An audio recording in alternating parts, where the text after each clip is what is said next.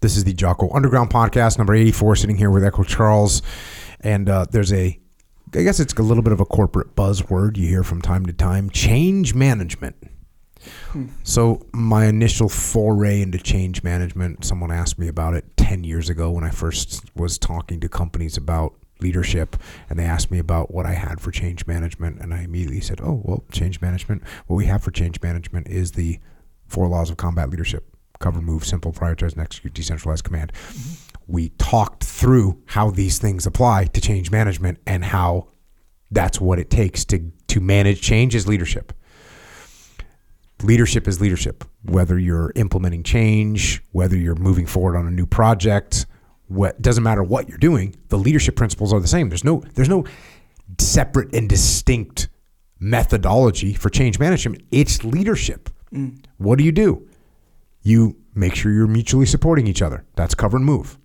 You keep things simple so people understand what's happening with the change. You prioritize and execute. You figure out what are the most important parts of the change that you have to get done, and then you do those first, and you move through that, prioritize and execute, and decentralized command, which means you empower your subordinates. You make sure everyone understands why they're doing what they're doing. You make sure they understand why this change is happening. This is what we do, and we've taken many companies now through all aspects of change management. Very effective. Now, the reason I was thinking about this is because, again, someone asked me a question about it. I went through this, but then I started thinking about change in an even broader perspective, because we are constantly, as human beings, doing change management in life. Right? Things are going to change, and they can, just like change management can trip up companies or jam up companies, as you might like to say. Sure. Just as change management can cause those kind of issues in a company, change in life can trip people up, can jam people up. And what I think is, look, things are going to change. We know that factually. Some things are going to change whether you want them to or not. They're going to change. Some things you can slow down from changing. Some things you can actually stop from changing. Some things you have to make the change. Some things you want to make them change. So even though we often categorize things, all these different types of change, we categorize them all as just change. But they're not the same. They're not the same at all. So treating change as if all change is the same is a big mistake. And I think a lot of people make this mistake. When you look at something in the world, does that thing want to change? Can it be changed? Do I need to change it? How much work will it take to change it? What's the ROI on that work that it's going to take to change that thing? Do I have the time, resources, energy, investment to make that change happen? And again, what am I going to get out of it? So my point in saying this is that I think people get tripped up by change because they don't understand the nature of the change. So in some cases, they fight hard against changes that cannot be stopped. Or they expect changes to happen without any effort in areas of change where only effort and exertion will cause the change. And we have to be careful. This is the kind of things, let me put it in a jiu-jitsu perspective. You have to learn in jiu-jitsu that there's certain positions at a certain point, you've given up, you've lost the position and you need to move on. You need to transition to escape. You've already lost the position. You need to transition to escape. You also learn in jiu-jitsu there's some positions you have to hold on to as much as you possibly can. There's often times when it comes to change when we have a closed mind when it should be open. Or we have an open mind when it should be closed. And we accept things that should not be accepted. Or we don't accept things that should be accepted. So what I would like you to do is, as you look at life, as you look at the world, recognize that there is different types of change. You can't treat it all the same. You have to be aware. in order to do that, yes, guess what you're going to have to do? You're going to have to detach. You're going to have to take a step back. Maybe that means simple drill on detachment is writing things down. When there's change happening, you need to write down what is happening, why it's happening, what the outcome it could be, whether it's good, whether it's bad. And I think if you start to assess the type of change that you are facing, it is an element that has to be dealt with, but it has to be dealt with in different ways for different occasions. And that's what I would recommend you learn and understand about change. And if you do that, you will be able to negotiate it better. That's what I've got. Why are you smiling? Because it makes sense. It's so true, bro. And I dig it where, like we have our little comfort zones and we got our little routines that we really get used to. I'm used to the world working like this for me and with me, and and even if the world's working against me, like I can manage it because I know what to expect on that one. Yep. And then things start changing, and it gets real uncomfortable. And the whole fighting thing is kind of like waves, right? Where totally. bro, you're gonna fight that wave. You can't fight. You literally cannot fight a wave. Nope. You can go under it. You can ride it. Mm-hmm. Bro, you can ride shit out of a wave. You got to decide. You got to put yourself in the right position. You got to decide. It's going to be risky a little bit. Yeah. But once you get good at riding waves in general, bro, you're kind of down for those waves. Yep. It's like a skill you can kind of, in a way, develop to accommodate the change, to ride the change that's inevitably coming. Yes. And yet, if you fight those waves and your mindset is just to fight the waves, you're going to lose. Yeah, drown. By the way, you're going to drown. Yeah. And that's a perspective thing. You're looking at those things going, I need to fight these things. When what reality is, you need to open your mind and say, all right, I need to at least roll with them. And if I do really well with an open mind, I can ride these things and take advantage of these waves. Yeah. So jiu-jitsu, surfing, combat, life, there's some things that'll happen on the battlefield. You can't stop it. And the more you try and stop it, the more you're giving up and the worse you're going to be. Yeah. And there's other situations where change, you need to enable it. You need to push it along. Yeah. But we just categorize it as change management. That's what we're doing. Yeah. So no. That's why taking a step back and detaching, and more technically in this situation, writing down what's happening and why it's happening, and then figuring out a way to work through it. That's my recommendation. That change management. There you go. Think about what's going on in your life, what's giving you trouble. Mm-hmm. It's probably some kind of change. And then analyze what kind of change it is. Analyze why it's harming you, why it's putting you in a bad situation. Figure that out. That's what we're doing. All right, let's get to some Q&A. Q&A from Jocko. Jocko. Yeah. Jocko, EC, what do you think of the statements, if you don't have any enemies in life, you have never stood up for anything? Winston Churchill. And you are not doing it right in life if you don't have enemies. Author unknown. I've applied your teachings of trying to develop relationships with both good and bad leaders and or adversaries in my life, and I feel like I do not have enemies. That makes sense because Jocko's super nice, by the way. And he's really good at implementing the principles that we talk about all the time. Yeah. Jocko's in the game, man. And for those of you who don't know, he's a law enforcement officer. He's been one for a long time. He started off in New York City. Now he's in LA. He's been doing that job for a long time. And that is not a job where where not making enemies is easy. Yeah. You got the political side, you got the being out on the streets. Yeah. There's a lot of stuff going on. Yeah. But okay, so that's Jocko. And also real quick about Jocko, so there's this YouTube channel. I came across it on YouTube. I'm not sure if it extends beyond that, but it's called Soft White Underbelly. Did you watch his thing, bro? Oh yeah, watch that one with Jocko. Soft White Underbelly. I did. I watched it. Yeah. That is a good one, and you kind of find out about his career and who he is. Yeah, and you get to learn some messed up things, man. People getting their heads cut off, and it's crazy. Bro, I shared that story with my wife. She was like, "Bro, I can't hear this. I can't hear this story." And it's like, what was crazy about that story is it rando. Right? It was a random situation. It wasn't like some plotted out thing. It was like, a random person goes crazy and starts cutting off people's heads. Yeah. I had a friend in the SEAL teams. You did? Okay. Yeah. And he was scared of, do you remember the show, The Addams Family? with Uncle Fester. Yeah, the old school one. Yeah. Yeah. Well, he like had had nightmares about Uncle Fester. Because he thought to himself, Uncle Fester was kind of jacked, kind of a big guy, and just like a little bit crazy.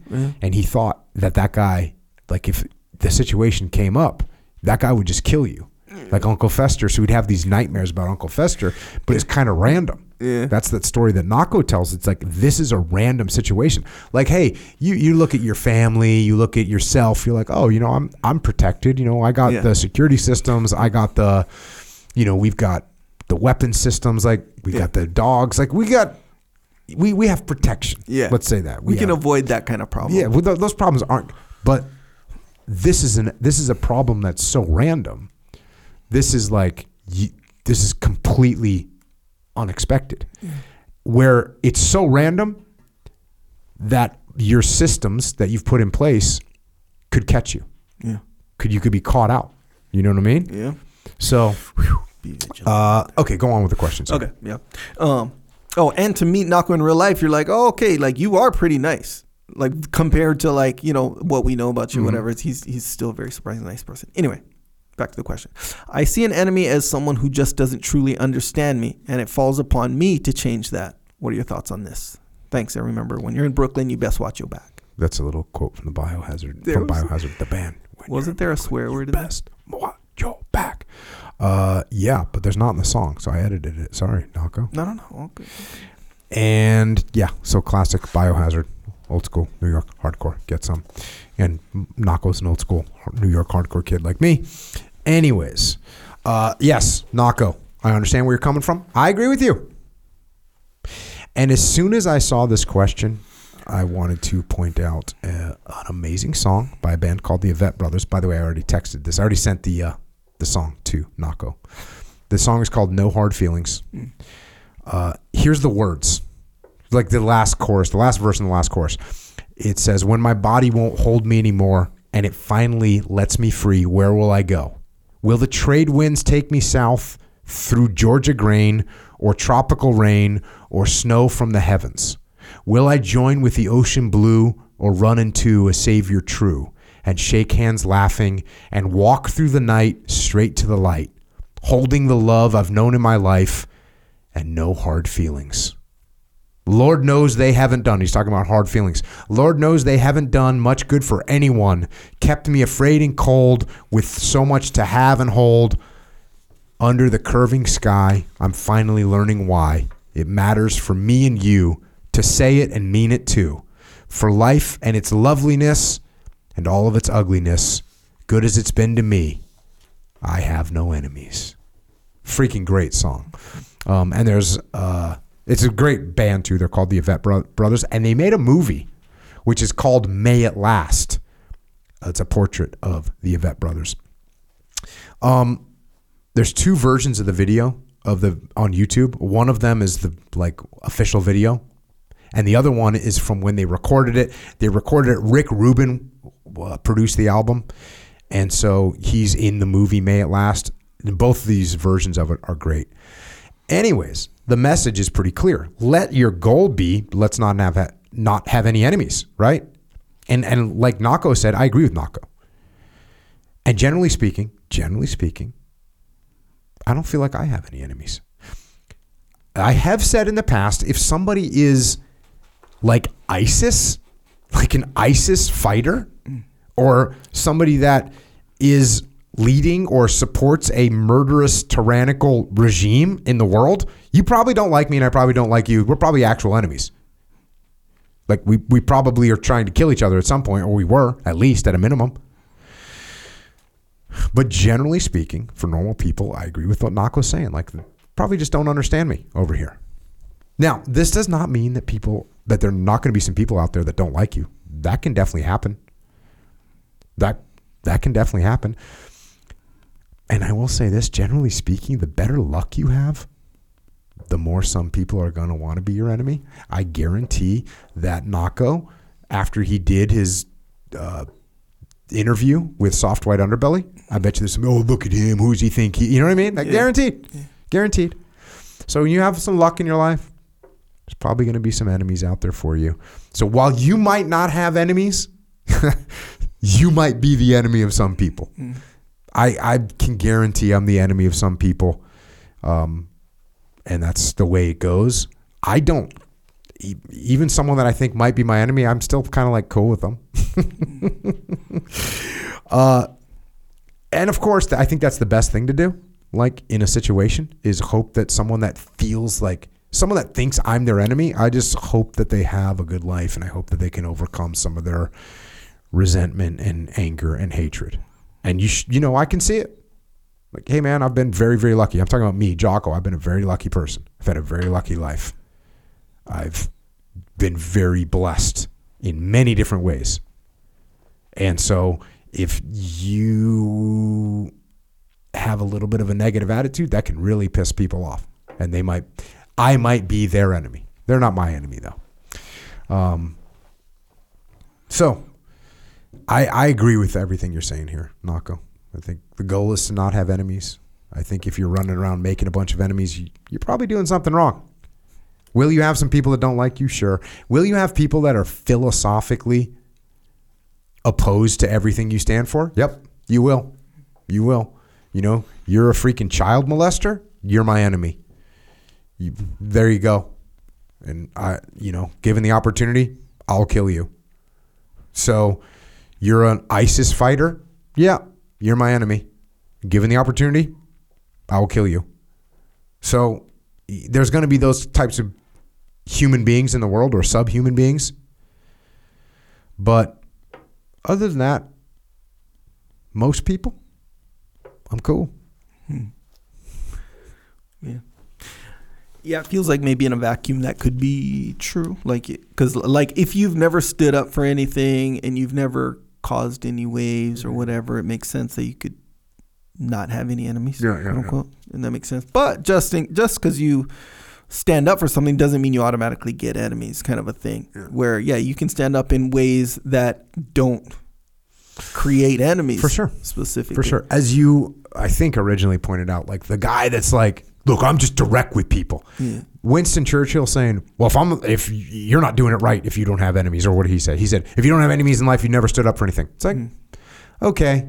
And look, freaking Winston Churchill was standing up for the free world and was absolutely became the enemy of fascism and freaking Nazism. Yeah. And if I was in a position like Winston Churchill, where there was a leader like Adolf Hitler, who was trying to take over the world, I would be his enemy, 100%. Yeah. So, those are, I guess you take this thing to an extreme, you can find cases, but I think as a general principle, for Nako to think like, hold on a second, am I doing something wrong? Like, I feel like I'm getting along with most people. That's a great way to be. Yeah. Right? Get along with, most people I meet. I meet people that are radically different than me all the time, and I get along with them fine. Yeah. I got friends and have totally different attitudes about all kinds of things. Yeah. Polar opposite attitudes in some cases. Yeah. And like, whatever. They're not my enemy. So. Yeah, one could even say, taking the Jocko approach, might allow you to stand up for more things in a more effective way if you try not to create all these enemies. Yes, because the minute that, you're you're from the... What's the Dr. Seuss book? I'm going to start using this. What's the Dr. Seuss book where there's two tribes, right?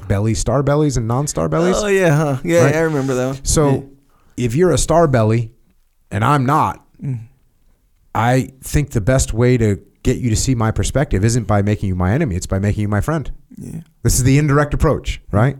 So again, for Nako's credit, I'm having more influence over people that are not my enemies than I am over people that are my enemies. And that even goes with ISIS.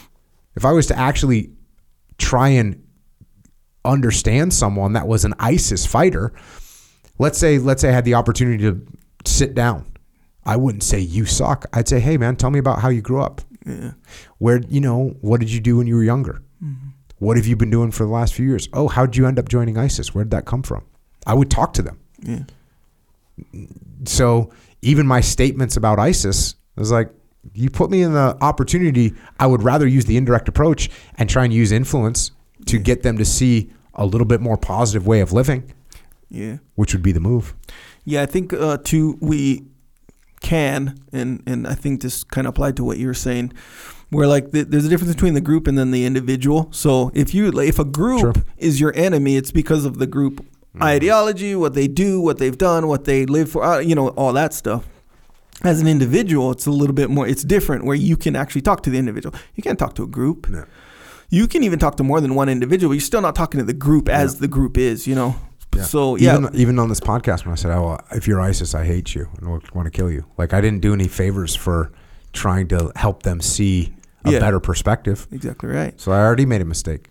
Yeah, technically. But I think you see this though. Well, obviously, when you're like, hey, right when you talked about like the indirect approach, I'd sit down, I talk to them. You weren't saying I'd broadcast a message to ISIS as a group. You're talking about a person you're talking to. But even if you were to be able to broadcast a message, if you were able to drop leaflets on ISIS, sure, you could say, hey, if you stay in this city, we're going to kill you all.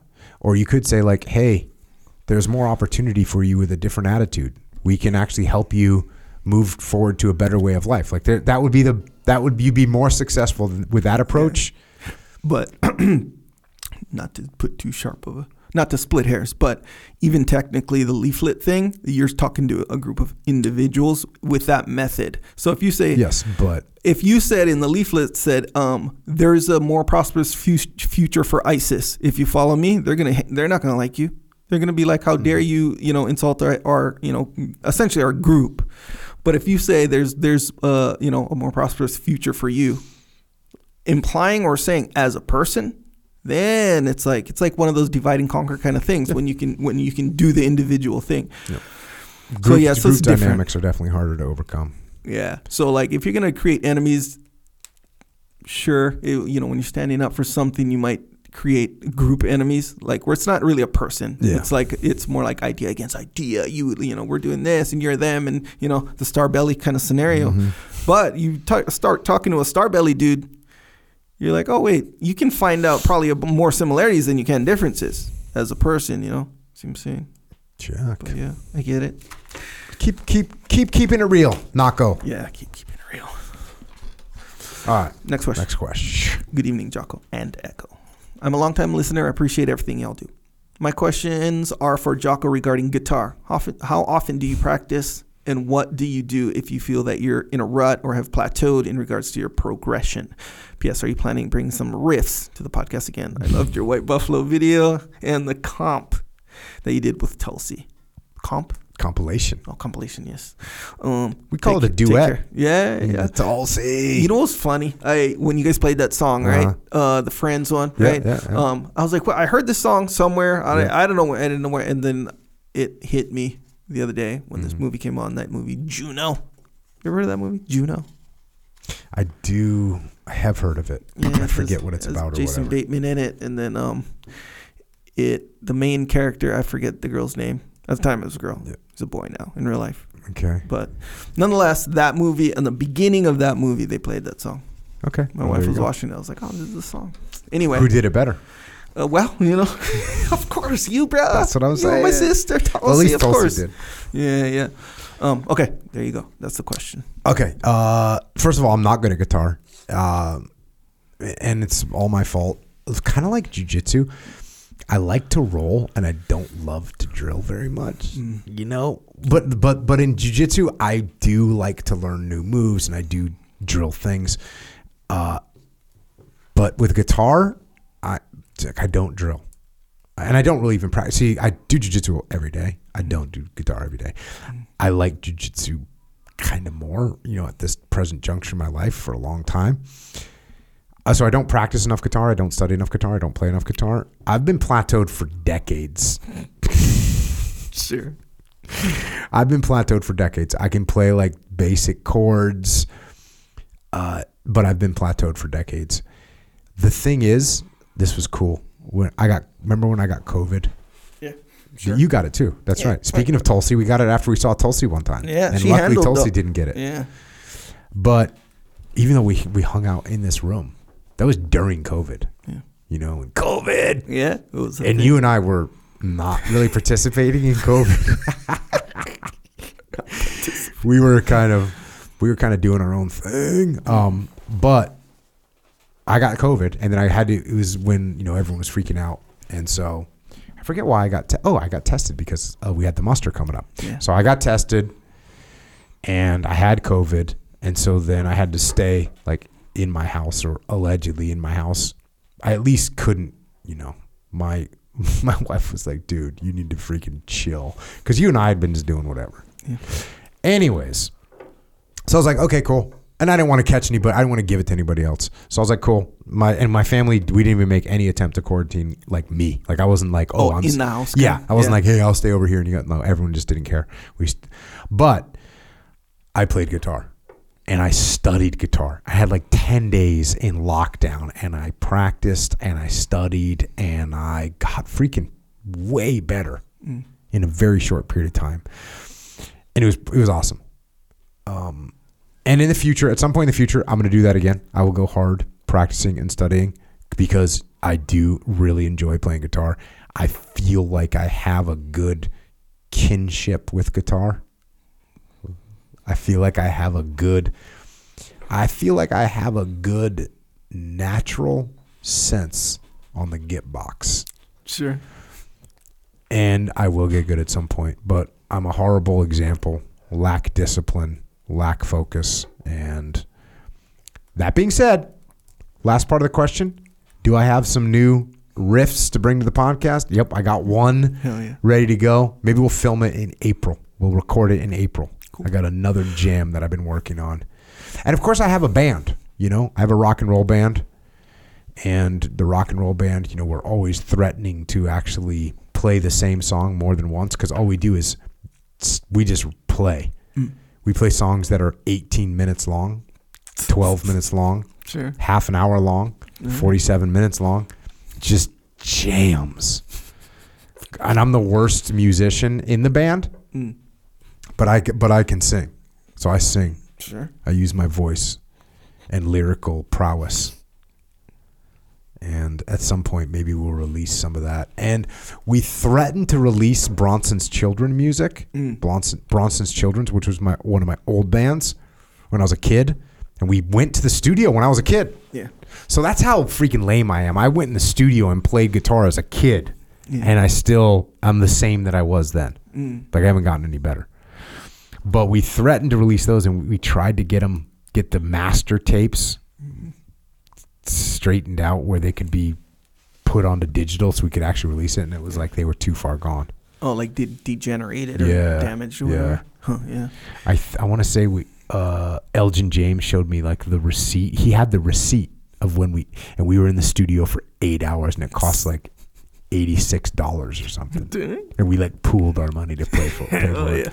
And we made like 21 songs. We made a lot of songs. Yeah. They were all pretty short, but we had one acoustic jam on there that I wrote.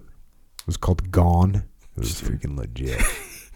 Anyways, Bozak was on there playing bass. Oh, yeah. Another friend of ours, Brian, was playing drums. And then Frank on the lead guitar. Elgin on rhythm and sometimes lead. He's a good musician, man. Elgin James, good musician, man. He's an artist. He's a good musician. Yeah. And filmmaker. Good writer. Yeah, obviously. Yeah. So there you go. That's the Get Box story. Sorry, I'll get better. Let's roll. What do you got? What's next? Next question. Hi guys, thank you both for insight you provide on the podcast. I'm a 32-year-old woman. When a friend or romantic partner starts to drift away, how do you emotionally detach? I care far more than the other person, and this causes me to keep reaching out, trying to address the distance and reconnect. Ooh. I know this is a bad choice, but because I'm struggling to detach, I cave after a week or two and send another message or call to try and initiate conversation. Calls most often get ignored. Most texts get ignored or a 1 or 2 line response. They will then call me days or a week or more later and not address that they have ignored me and make no future efforts to respond when I reach out. Essentially, it feels one-sided.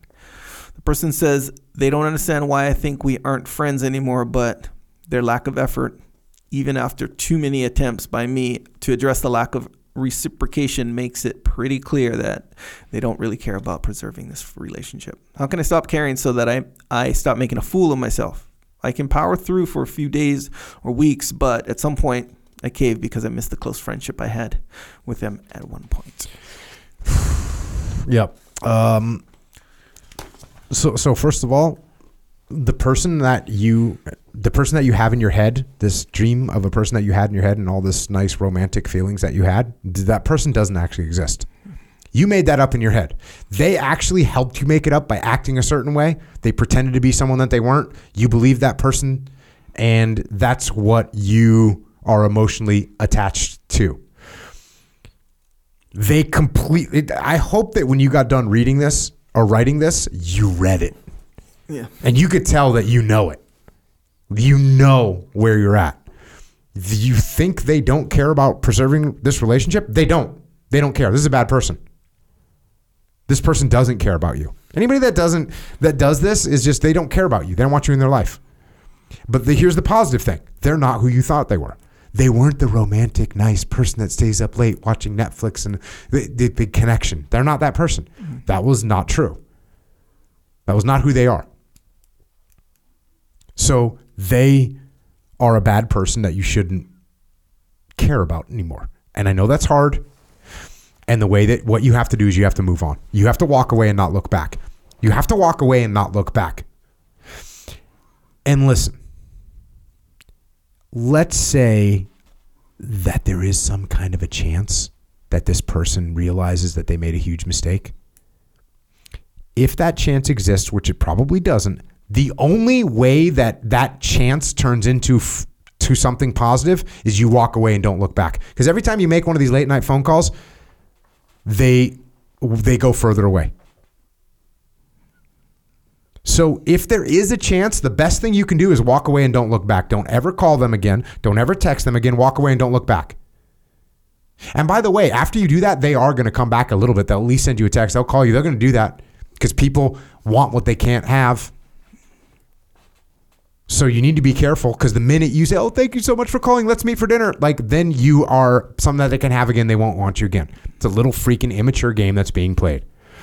By the way, if there's no chance, the best thing to do, walk away and don't look back. So regardless if there's a chance or there's no chance, which is very, very, there's 0.0001 chance that this person has a moment of clarity and says, wow, you were awesome and I didn't realize it. There's a very, very slim chance that that is the case. And if that's the case, the best way to make that happen is walk away, don't look back. If that's not the case, which it most likely is not the case, the best thing to do is walk away and don't look back. That's what you should do. Walk away and don't look back. Go find someone else. Go meet other people. Go sign up for jiu-jitsu. Go join a running club. Go do CrossFit. Go do something else where there's other cool human beings that you can interact with. And you cannot make these texts again. Delete their freaking phone number. Delete them from your phone. Delete them from your life.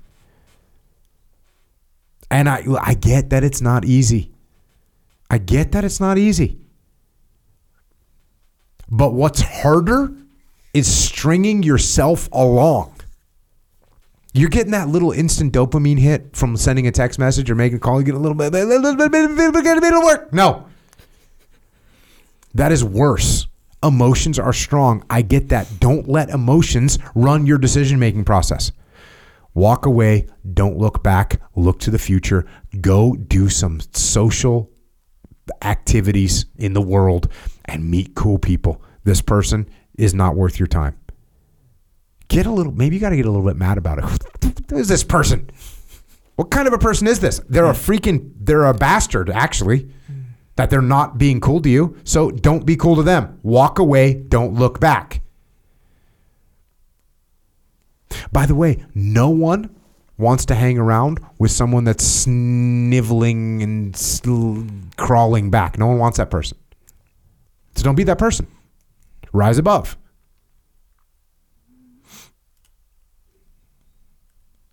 Did I cover it, Echo Charles? We've had very similar questions before in the past. Yeah. I think there's a whole video that's called Walk Away and Don't Look Back. Getting over breakups. Right? Yeah. It's true. The part that, and this is kind of maybe we'll call it a street level kind of view of the deal. Maybe a little bit above street level. Nonetheless, a lot of times people, we'll say, human beings, whatever, when they're in this position where like they're just hoping that maybe this person will all of a sudden change into someone else in a new dimension and come back and, hey, I loved you the whole time and I miss you, and then lie. Yeah. And the reality is, when you kind of take a step back, one might even say detach. You're going to essentially find yourself kind of what you said, as you're in this whole little story. You're the needy person chasing someone who's not needy, and for sure not needy for you. Mm-hmm. So do you think that being a needy person is attractive? Like, do you think that someone is like, yeah, that neediness, like this needy person, that is attractive to me, and I want to be with that person? Currently don't, but the more needy this person is, the more chance of me getting back. No, it doesn't work like that, right? No one wants to be with a needy person, romantic or friendship, by the way. So boom, you're being that. So don't be that, right? That's an obvious, like, kind of a thing.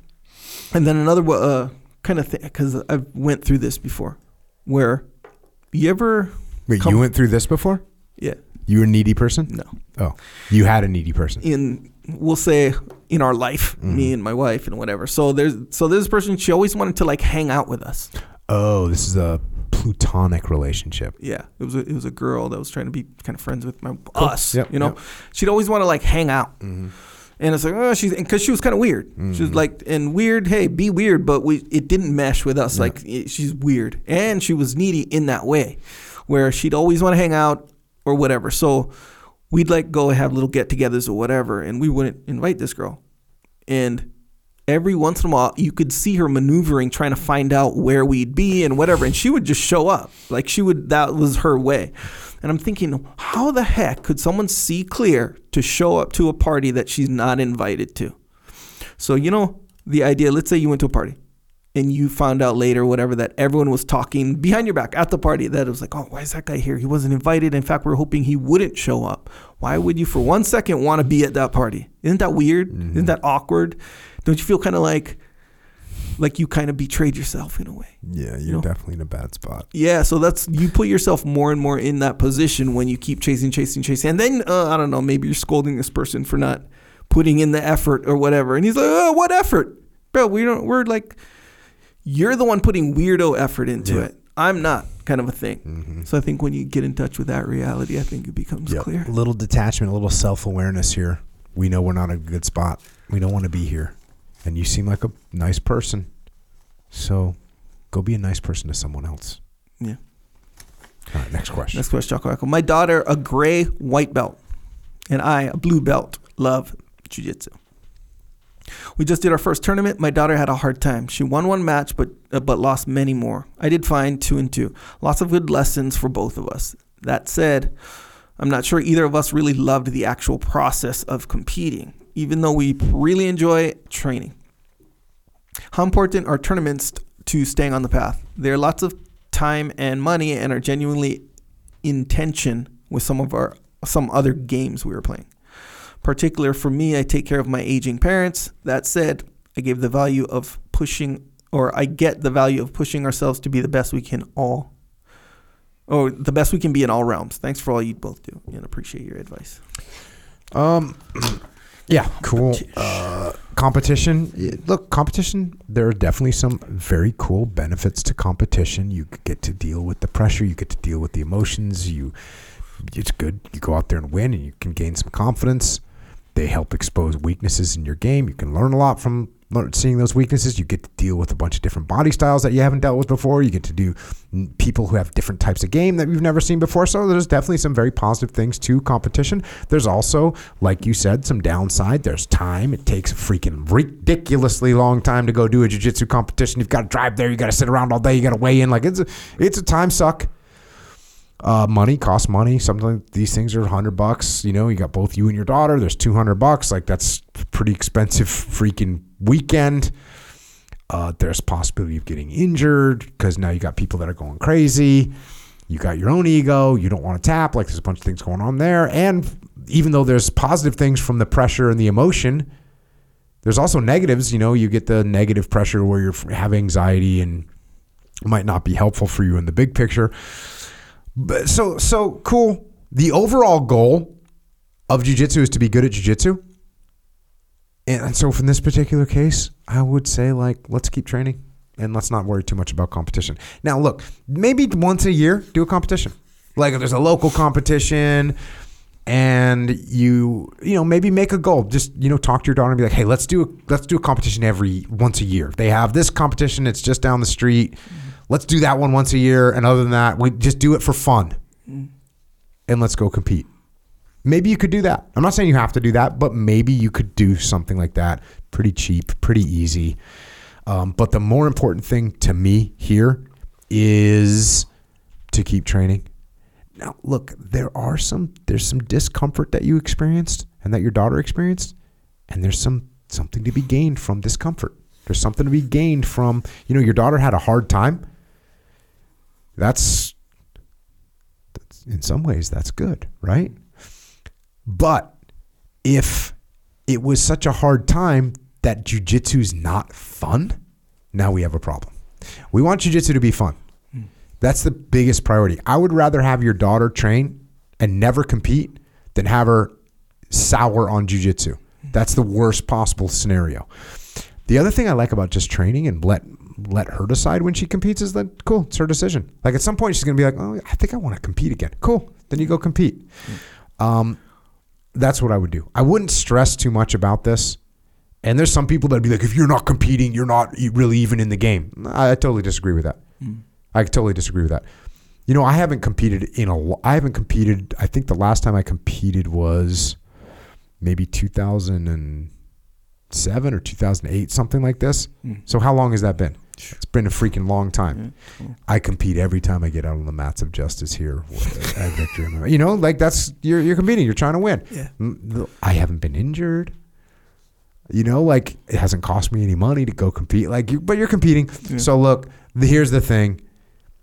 Take it and use your gut. This isn't like winner. This isn't life or death whether you compete or not. The most important thing, have fun, keep training. Yeah. That's where I'm at.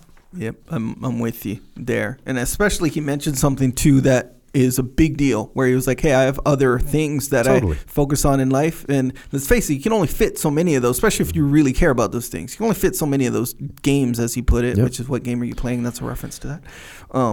There's only so many of those you can fit. So sometimes I feel like in the community, the jiu-jitsu community, there is a little bit of pressure to compete and to at least do it once and like all this stuff, which actually I agree with. I think it's beneficial for jiu-jitsu though. So if jiu-jitsu is going to be a certain point on the hierarchy of important things in your life, of course it's super beneficial. Of course, like we know that or whatever. But if you're like, hey, I want to be the best jiu-jitsu person I can be, then okay, competing is going to be part of that recipe for sure. And if you don't do it, you're not going to get there as quick as you probably won't even be the best you can be if you don't compete, if that's one of your goals for sure. But if you got to be honest with where that importance lies in your hierarchy of important stuff. Like if you're looking after your older parents and all that stuff, jiu-jitsu's way down the line. Not to mention you got a 12-year-old daughter, you got all kinds of, get a job, you got all kinds of stuff going on. 100%. We get it. So yeah, exactly right. So, and man, I remember, I like how you did it, and I'm in the same boat where when I started, I was like, I wasn't married, no kids, barely had, I had a job, I didn't have a career, I had a job as a bouncer, you know? So jiu-jitsu competition was like, oh, heck yeah, practice freaking all day, every day, work, compete. But the thing about that, which translated into, like when I did get a wife, kids, career, that kind of stuff, it really took its place in the back of the bus because of this, where when it's when you sign up for that competition, you're locked in. That's kind of one of the main things that's on your mind. And when you only have like 3 things in life on your mind, heck yeah, jiu-jitsu all day. The nerves, you embrace the nerves, all this stuff, whatever. But it does take a toll on your like mental, not in a bad way. It's a suck, you know. Not to mention all the things you said. So actually, there'd be times I'd be going to the competition, and everyone's different. I get it. Where I'd be like, I hope the gym is burnt down when I get there, so I don't have to do it. Not all the time, but I've had those thoughts more than once. But it's good to be able to overcome those thoughts. Yes, and exactly. Still go and do that thing that's uncomfortable. And that's the point, especially in jiu-jitsu, because once you compete a lot, you're like, bro, jiu-jitsu, this isn't hard. You're not like nervous and you know what to expect. Even if you lose, you're like, whatever. I lost, I go back, practice, learn that thing and all this stuff. It becomes fun, but mentally it sucks from you. Now, if you have a family and you're looking after your older parents and you don't care about being the best jiu-jitsu player you can possibly be, I think that might, for some people, for a lot of people, suck too much of your useful energy and attention off of things that are straight up like important, in life. There you go. But it does help your jiu-jitsu a lot though. Yes. For those reasons. Next question. Hi, Jocko and Echo from the land down under. I'm a long-time listener to Jocko podcast and recent subscriber to the Underground. I found extreme ownership to be extremely valuable in my personal and professional life. It has helped me find and capitalize on leadership opportunities in my career, in education, and to become a leader in my jiu-jitsu gym. I've got a 15-year-old son. He doesn't love school. He doesn't have a great work ethic, but he's trying to improve his personal discipline. He doesn't know what he wants to do when he leaves school at the end of the next year. Recently, he came and asked me how I would feel about him having a career in the defense force here in Australia. I told him that as long as he's doing something that gives him purpose, I'm happy. But whatever he chooses, he needs to do his research first. I have no personal experience with the defense force. What should he be taking into consideration when considering a career in the military? That's awesome. Great path. One thing that's really cool is there's many jobs in the military. Like basically every job, whether you're a cook or a diesel mechanic or a doctor or a medic or a lab tech or an avionics tech, or you're doing carpentry or you're doing law enforcement or you're doing finance or logistics and supply. Like you can do any type of job in the military, not to mention you can do infantry, not to mention you can do special operations. You can do literally anything inside the military. So I would start talking to him about what he's interested in. Like what type of job do you think you would like to do?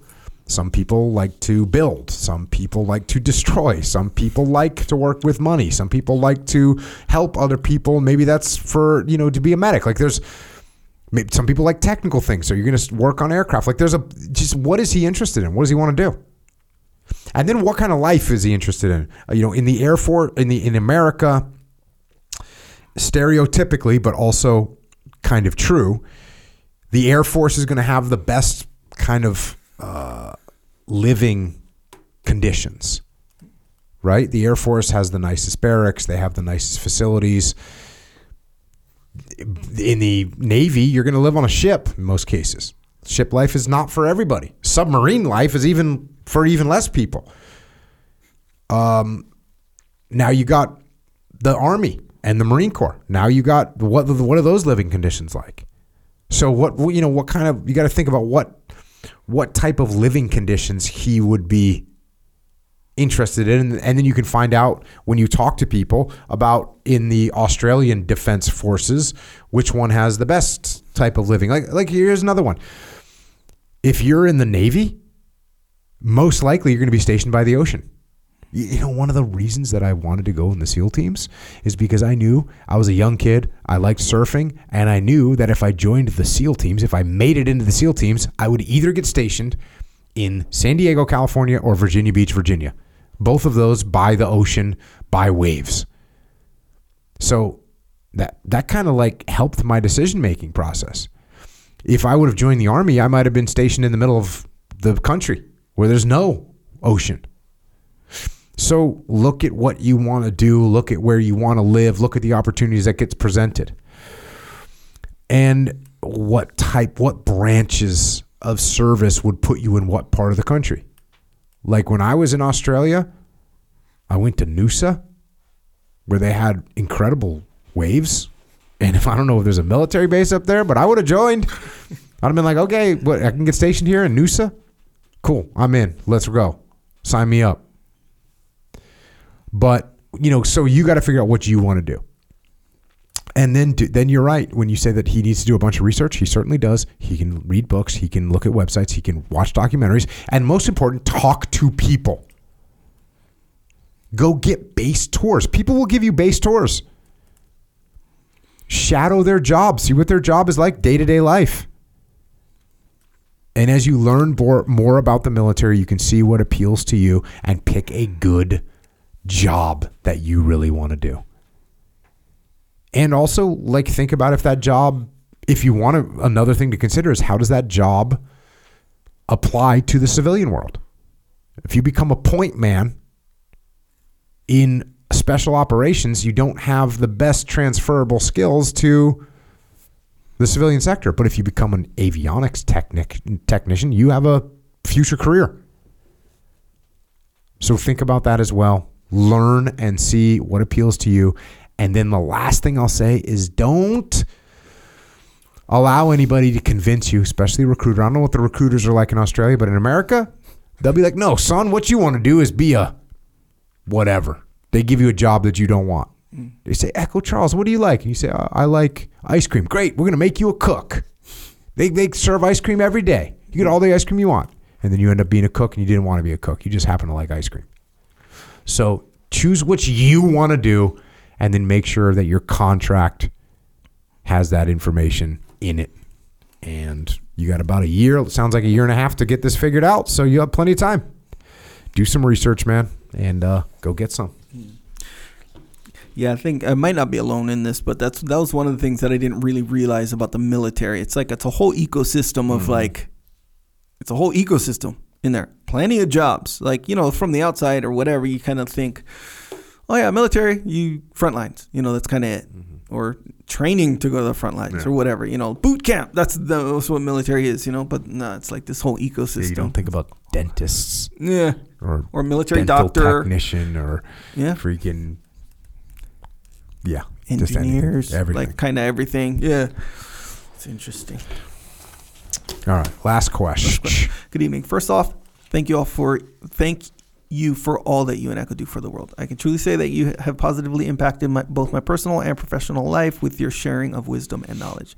I'm on the path and have rediscovered my next mission for sure. Former Marine, now involved in the Travis Manion Foundation, Spartan Leadership Program, Cohort 4. I'm Senior Operations Manager for a large global food manufacturer. My operational area has been the beneficiary of extreme ownership, specifically the 4 laws of combat since my arrival to this facility. Driving results by developing team concepts and frontline leaders, we are leading in many of our key deliverables. That being said, my plant manager has asked if I could temporarily move to another functional area that is struggling. The current senior operations manager struggles with feedback, being basically unreceptive. Team leaders in that area lack accountability and seem to lack respect for this individual. This is resulting in poor metrics across the board. This is obviously a delicate situation in terms of the peer-to-peer relationship I have with this senior operations manager. My mission is to educate, establish accountability, and improve labor variance. With many egos involved, how would you approach this situation, employing the strategy and tactics that you have taught us all? To clarify, I'm assisting and not directly managing this area during this mission, so there already be conflict with who is in charge. There might already be conflict with who's in charge. Thank you again for this opportunity to ask the question. Yeah, awesome. Well, thanks for your service, and yes, Semper Fi, Devil Dog. First of all, with the overall plant manager, so the guy that's asking you to go and help out, I would definitely set some good expectations with that individual that you are going to need some time to build some relationships and get this situation moving in the right direction. And then you go and you develop a good relationship with this other senior operations manager. You go and develop an awesome relationship. That should be your primary goal out of the gate. You listen to what he says. You trust what he says. You treat him with respect. You allow him to influence some of the things that you're doing. You show him that you care about him. And you show him that you care about the mission. You show him that you care about the team. You ask earnest questions. You listen to what he has to say. You go in there and start trying to ram your new ideas down his throat. You're telling me he's defensive. You can't do that. It's not going to work. You're going to build a relationship. You're going to listen to him. You're going to treat him with respect. You're going to talk through what's happening. Because if you go in there and you try and impose on him, he's not going to like it. You won't have any influence over him at all. So here's the kind of thing that I'm talking about. When there's something that's wrong, don't make it about him, right? Don't make it about him. It's not what are you doing wrong, because then he's going to be at, level 12 defensive. Instead, it's like, why do you think why do you think the team's quality metrics are so bad? What do you think is causing that? You're not saying he's doing it. You're asking him what do you think is causing it. Now, I can tell you that when you pull the thread on things that are causing problems, it always goes back to the leader, but we want him to figure that out. We don't want to smash him in the head with it. This gives him an out, right? It even gives him an out. This is going to sound weird, but gives him the out to blame the team. Well, the team just doesn't pay attention. Oh, okay. So now we can start to figure out how to solve that problem. We know that it's a leadership problem. We know that. He's going to figure that out. And that's what we want. We want to say, what do you think the root cause is? Well, they rush. Oh, okay. So how do you think we get them to slow down? That would be a huge win for you. If you got your team squared away and started hitting these metrics, man, that'd be awesome. So that's what we're doing. We're forming that relationship. We're using the indirect approach all day. We're going to make this relationship paramount. We're going to make sure that everybody knows this is a campaign. Well, not everybody, but your plant manager, you're going to say, listen, this is going to take some time. Here's what I'm going to do. You're going to set that campaign up. So that's what we're doing. Now, I hate to do this. I hate to throw this caveat in there, but I'm going to. There's a chance that this particular leader is completely incompetent. There's a chance that that's what's going on. There's a chance that he's totally arrogant and won't listen to anything that you say, no matter what approach you use. So what I would do in that situation is I would continue to try and work with him, continue to try and build that relationship, continue to offer solutions up the chain of command, saying, hey, we need to get this approach taken. But it is your boss's call. It's the plant manager's call that's going to say, listen, you've been doing this for 2.5 months now. He's not changing. We got to get rid of him. That may happen.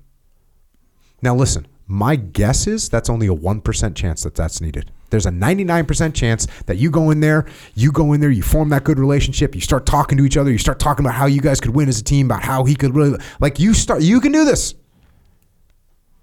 I think there's a 99% chance of victory here.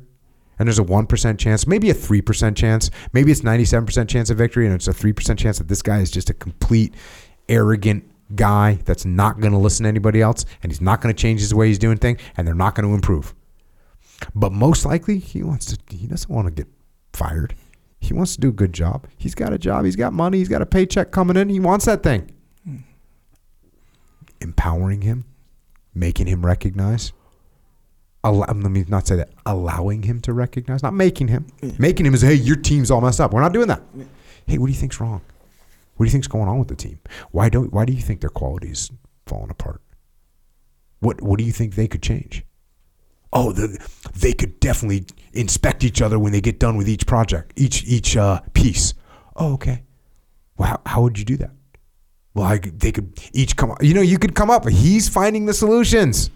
It's his idea. It's his solution.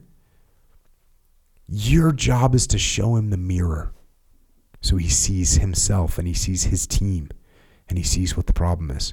Your job is not to point your finger because he'll just get defensive. So that's what I got. I'm searching for the right word, but for lack of a better term, I'm always impressed when you do those little like micro real world example, hypothetical kind of scenarios. And you said this thing that I don't know why I just picked up on it right now, but I did.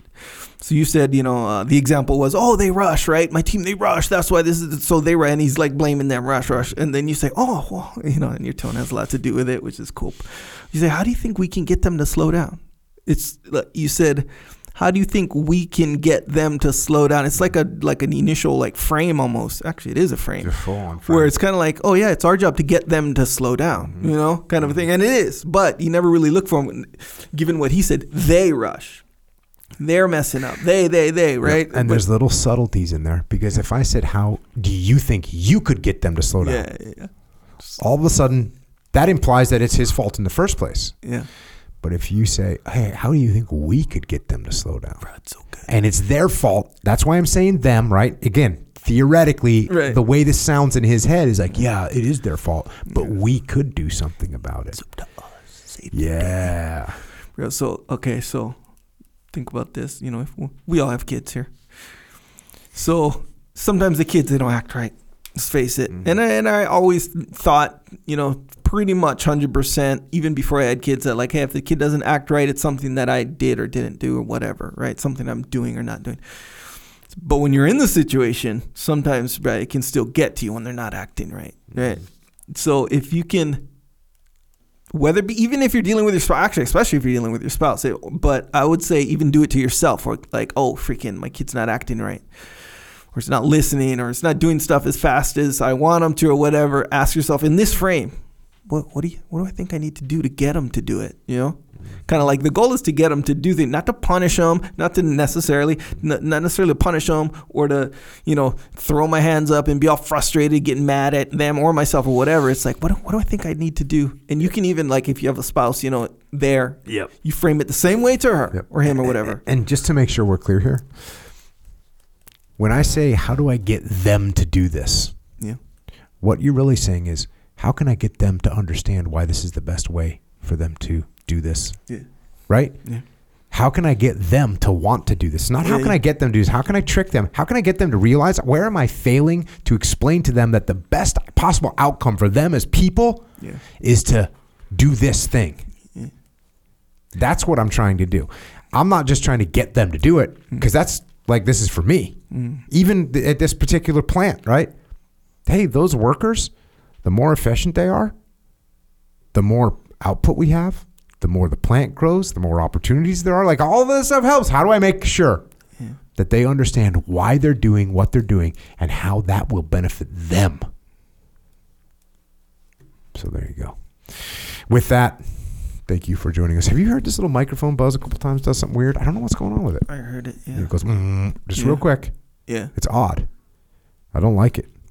I wonder what I can do to make it not do that anymore. I don't know. Maybe get a new one, since these things are from 1875. Anyways, thank you for supporting us. Thank you for supporting the cause. We appreciate y'all being here. You guys know the gig. JockoFuel.com, OriginUSA.com, JockoStore.com, EchelonFront.com, ExtremeOwnership.com. We're there. We're putting out word, as we like to say. We're also on the interwebs. Echoes at Echo Charles. I'm at Jocko Willink. Thank you for supporting this domain of freedom known as the underground. We'll be here, kicking it. And until next time, this is Echo and Jocko, out.